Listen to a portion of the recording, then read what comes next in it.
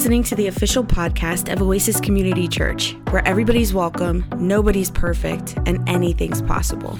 If you'd like to learn more about Oasis, request prayer, or get in touch with a pastor, visit our website at oasischurch.org. Enjoy the podcast. Good morning, everyone. So that's a great story, right? Just imagine if you've never seen color and then kind of through modern technology, for the first time in your life, you got to see it. It's really, really amazing. Today, we're going to continue our series, Nothing But the Truth, and we're going to be looking at a couple of men from John's Gospel, both who experienced something that they hadn't experienced before. In John chapter 5, there's a man who's been paralyzed for 38 years. And then in John chapter 9, there's a man who was born blind.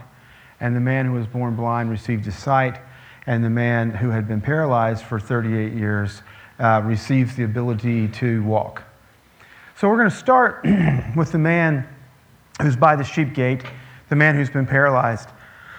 Jesus, the gospel tells us, comes there, and he tells us that he's at this pool. This is an interesting passage of Scripture in John chapter 5. If you're reading from your NIV or your NLT or your ESV or your NRSV, lots of translations out there, it's going to go from verse 3 to verse 5. It's going to kind of leave out verse 4. But if you're reading from your New American Standard or your KJV, it's going to have an additional verse in there, which is in of itself already something pretty interesting. So the question might come, well, was it originally there and those translations decided to leave it out?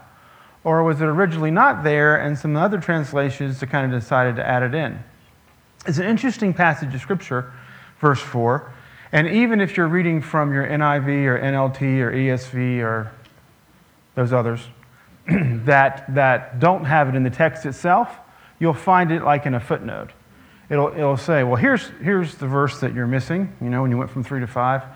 And it says this. It says that an angel came down and troubled the water, and the first person to kind of get into the water would receive a healing. So if that verse wasn't originally there, then would that somehow change the story? Well, I don't think significantly.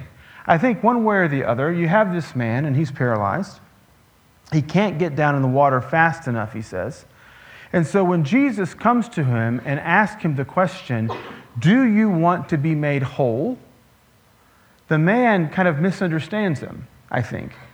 He seems to think that Jesus is offering to kind of help him get into the water really fast. So this particular pool was known for a place of healing and had been such for centuries. So, like the Romans, and before the Romans, the Greeks, had kind of recognized this place as a place for the sick to come and to feel better.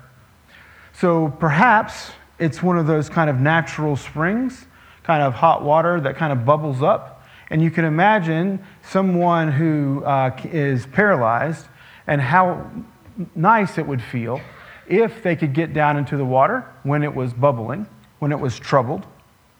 And here's a guy who's kind of in a condition he can't quite get down there by himself.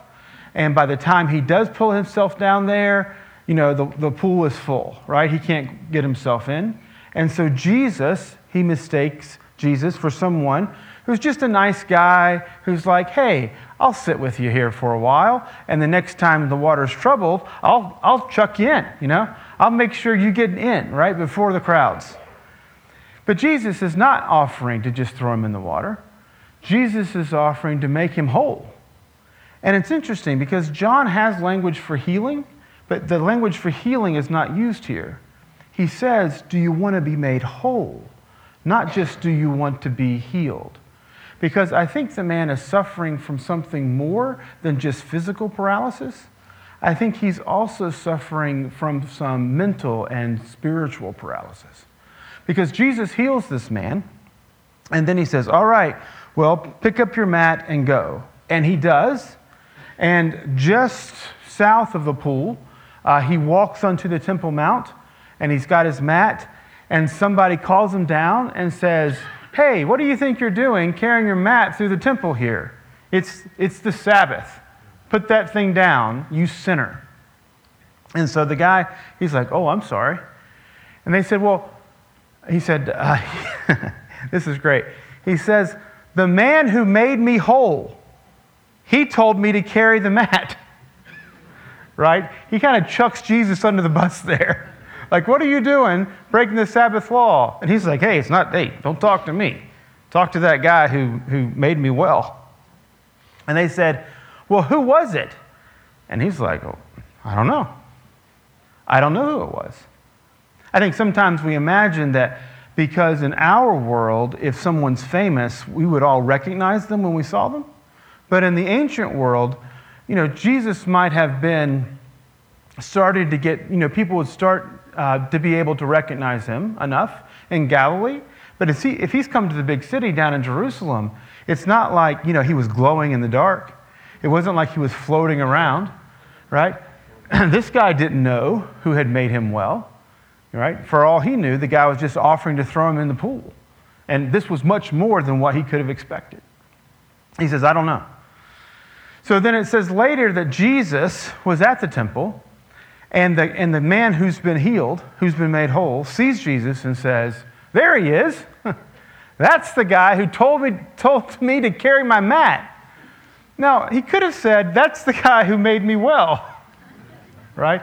So Jesus says to him, hey, buddy, stop sinning, lest something worse happen to you. So I'm not exactly sure what's worse than being paralyzed for 38 years, waiting to kind of get into a pool. But I think something might be going on with the numbers there.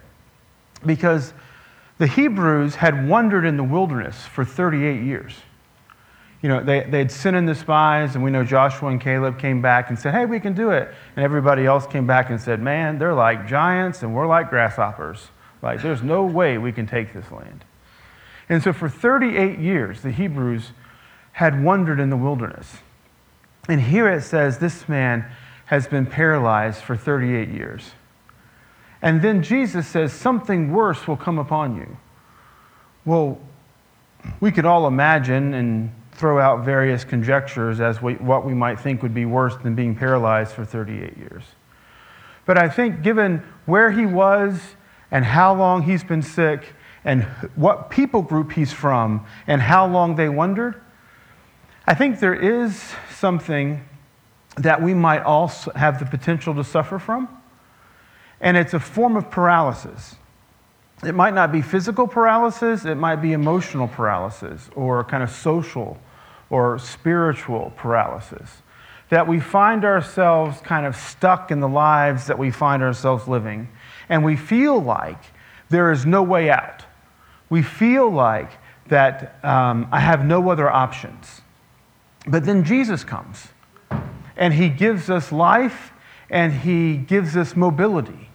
The Spirit comes, and it animates us in ways that we otherwise would not have been animated. And there is a life that's being given in Christ that is full, and that is mobile, and that prevents us from being just kind of held captive to the lives that we otherwise would live. If we fast forward in the story, this is the first kind of sick person in John's Gospel. We get to chapter 9, and there's this man who had been born blind. And so the disciples say, well, who has sinned, this man or his parents? Which is an interesting question to ask, I think. Like, somebody's sick, why do you assume that they've sinned? Well, the only other sick person in the gospel had been the paralyzed man, and Jesus had told him to stop sinning. And so it makes sense in a way that the disciples might have associated sickness with sin. But here Jesus says, well, no one sinned. This man didn't sin, his parents didn't sin. There's no way in which sin is connected with this man's blindness, but rather, this man's blind, and now God's going to do something. And so it says, pretty odd story here. It says that Jesus spit into the dirt. And apparently he had a lot of spit. But he spits into the dirt, and he makes some mud. And then he puts the mud on the blind man's eyes and says, now I want you to go down to this pool and wash off. So he does so. And as he's washing the mud off, he's realizing that now he can see. And so he's coming back and he's like, I can see. And so people are starting to ask, isn't this that beggar? Like, isn't this the man that had been blind? And he's like, I am the man. And others are like, no, I don't think so. Like, that's impossible. He looks like the man. But this can't be the man that was blind. And he's, no, it's me. Look. And then his parents come, and they're amazed. Of course, his parents know him, but they're amazed that he can see because the man hadn't been able to see since birth. And then I guess the Pharisees have heard about it, and so the man gets called in, and now he's being interrogated by the religious leaders, and they're like, because this occasion, Jesus had healed on the Sabbath, and he's like, look, to do work on the Sabbath, that guy was making mud, putting it on you, like, that's sinful. Who is this guy? And he's like, well, I don't know. That's interesting. Again, he still doesn't know what's happened. We'll talk more about not knowing in a minute here. He says, I don't know, but I know this. I was blind, and now I see. I know that. And they're like, well, this doesn't make any sense to us because this is breaking the law, and there's no way that God would work through someone who was breaking the law. Like, it can't be the work of God because it happened on the Sabbath, and that's not keeping the Sabbath. And we know the law, right? We know God, we know God's law, we know how these things work, and this is not that. And so they call the man's parents in, and they say, is this the man who was blind? Yes, this is our son. He was blind. He can now see. And they want to kind of interrogate them about the process of the healing. Like, what has taken place? It was on the Sabbath. You know that must be wrong. And they kind of say, look, he's an adult. Right? The scripture says he is a man of age. Ask him. And it says they wanted the leadership, the Pharisees, to ask the son because they were afraid of them. They were afraid of what they might do or say to them. And so they call in the man who was born blind. They call him in a second time, and they start to ask him the same questions. And he said, now, this is the second time I've been up here. I've told you the truth already. So what do you want me to do? Just repeat myself? You think if I repeat myself, now you'll understand where you haven't understood the first time? And they lay down, again, the law, and they say, look, it cannot happen this way. One who follows the law, that one God will use. This guy has done this on the Sabbath. That's unlawful. Therefore, this cannot be of God. And so the man just asked the question. He says, when's the last time you heard of a blind man seeing? When have you heard of someone who was born blind and then someone did something for them and they now see? And you tell me whether or not that's right or wrong. And then it enters into a very kind of interesting, the last few sentences, this is in John chapter 9, and the last few sentences enter into a discussion that actually have less to do with seeing physically, and they have more to do with seeing spiritually. And it's at this point that I think these two stories start to come together for me. That if someone is sick, then we should pray for them. We should pray that God would heal them. But then we should also be aware that there's ways in which these stories speak of another reality that might be even more deeper, might be more applicable to the whole right, to the group. And that is, like the man who was paralyzed, there's also a way in which we all are experiencing this kind of form of paralysis. I mean, personally, I struggle with this. The more I have to do, the more I binge watch on TV. Like, I know that's unhealthy, right? But I get overwhelmed by a busy schedule, and I feel like, oh, I can't do those things. Or I get overwhelmed. There's too many people to pray for. There's too many people to visit. There's just too much, God. And I kind of instead of stepping up, I kind of step back because I'm already confused or misinformed that somehow the work of God is dependent upon me, which it's not. The man who had been paralyzed, it doesn't say have faith. It doesn't say kind of do anything. Jesus just says, get up and walk. And so the guy got up and walked. And sometimes I feel like I just need to hear the voice of Christ saying to me, get up and walk. And that will alleviate my paralysis. In much the same way than with the blind man, that I can see, and I can see in color, thank God. But then there's often things I think I fail to see. Like, I don't see the hand of God working in my life until things are kind of done. Like, I look back and think, oh yeah, God was active, but I didn't have eyes to appreciate the presence of that when it was happening. That is, that I have physical sight, but I suffer from spiritual blindness. And I think that's exactly what we have happening in John chapter 9.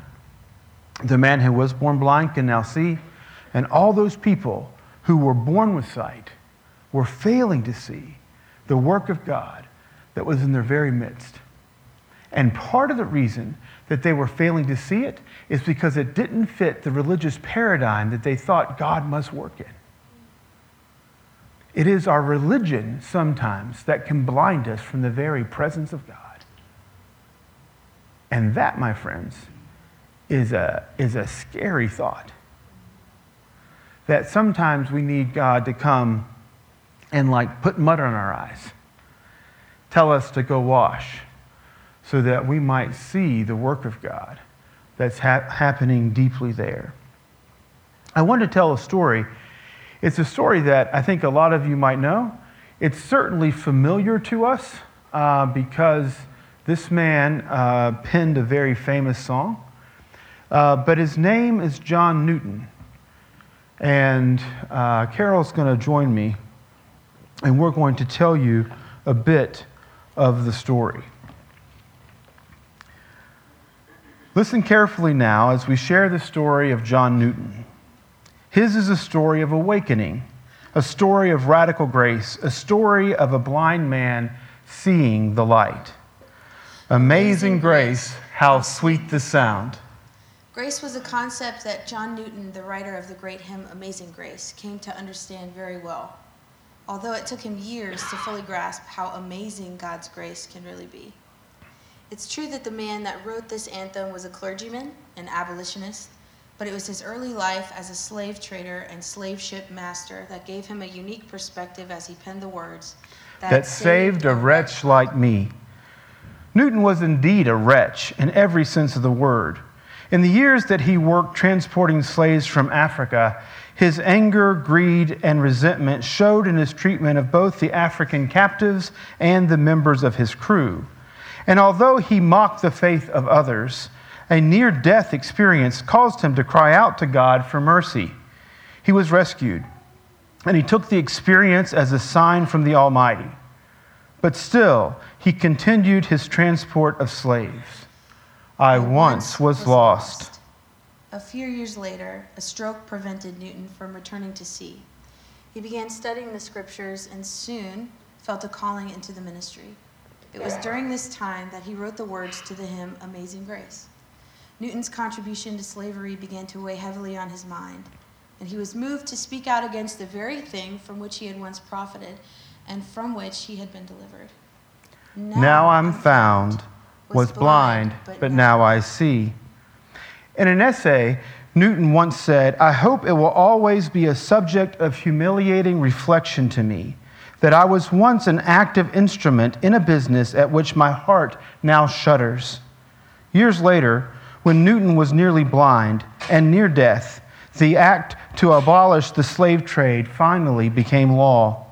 His life had come full circle.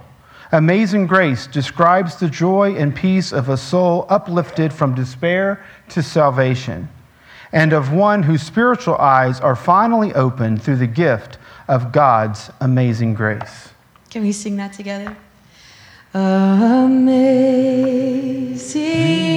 grace, how sweet the sound that saved a wretch like me.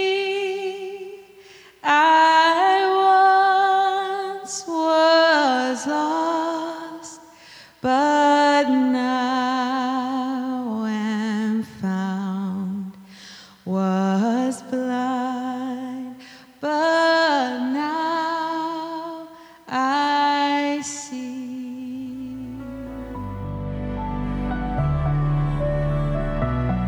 We hope you were blessed by today's podcast.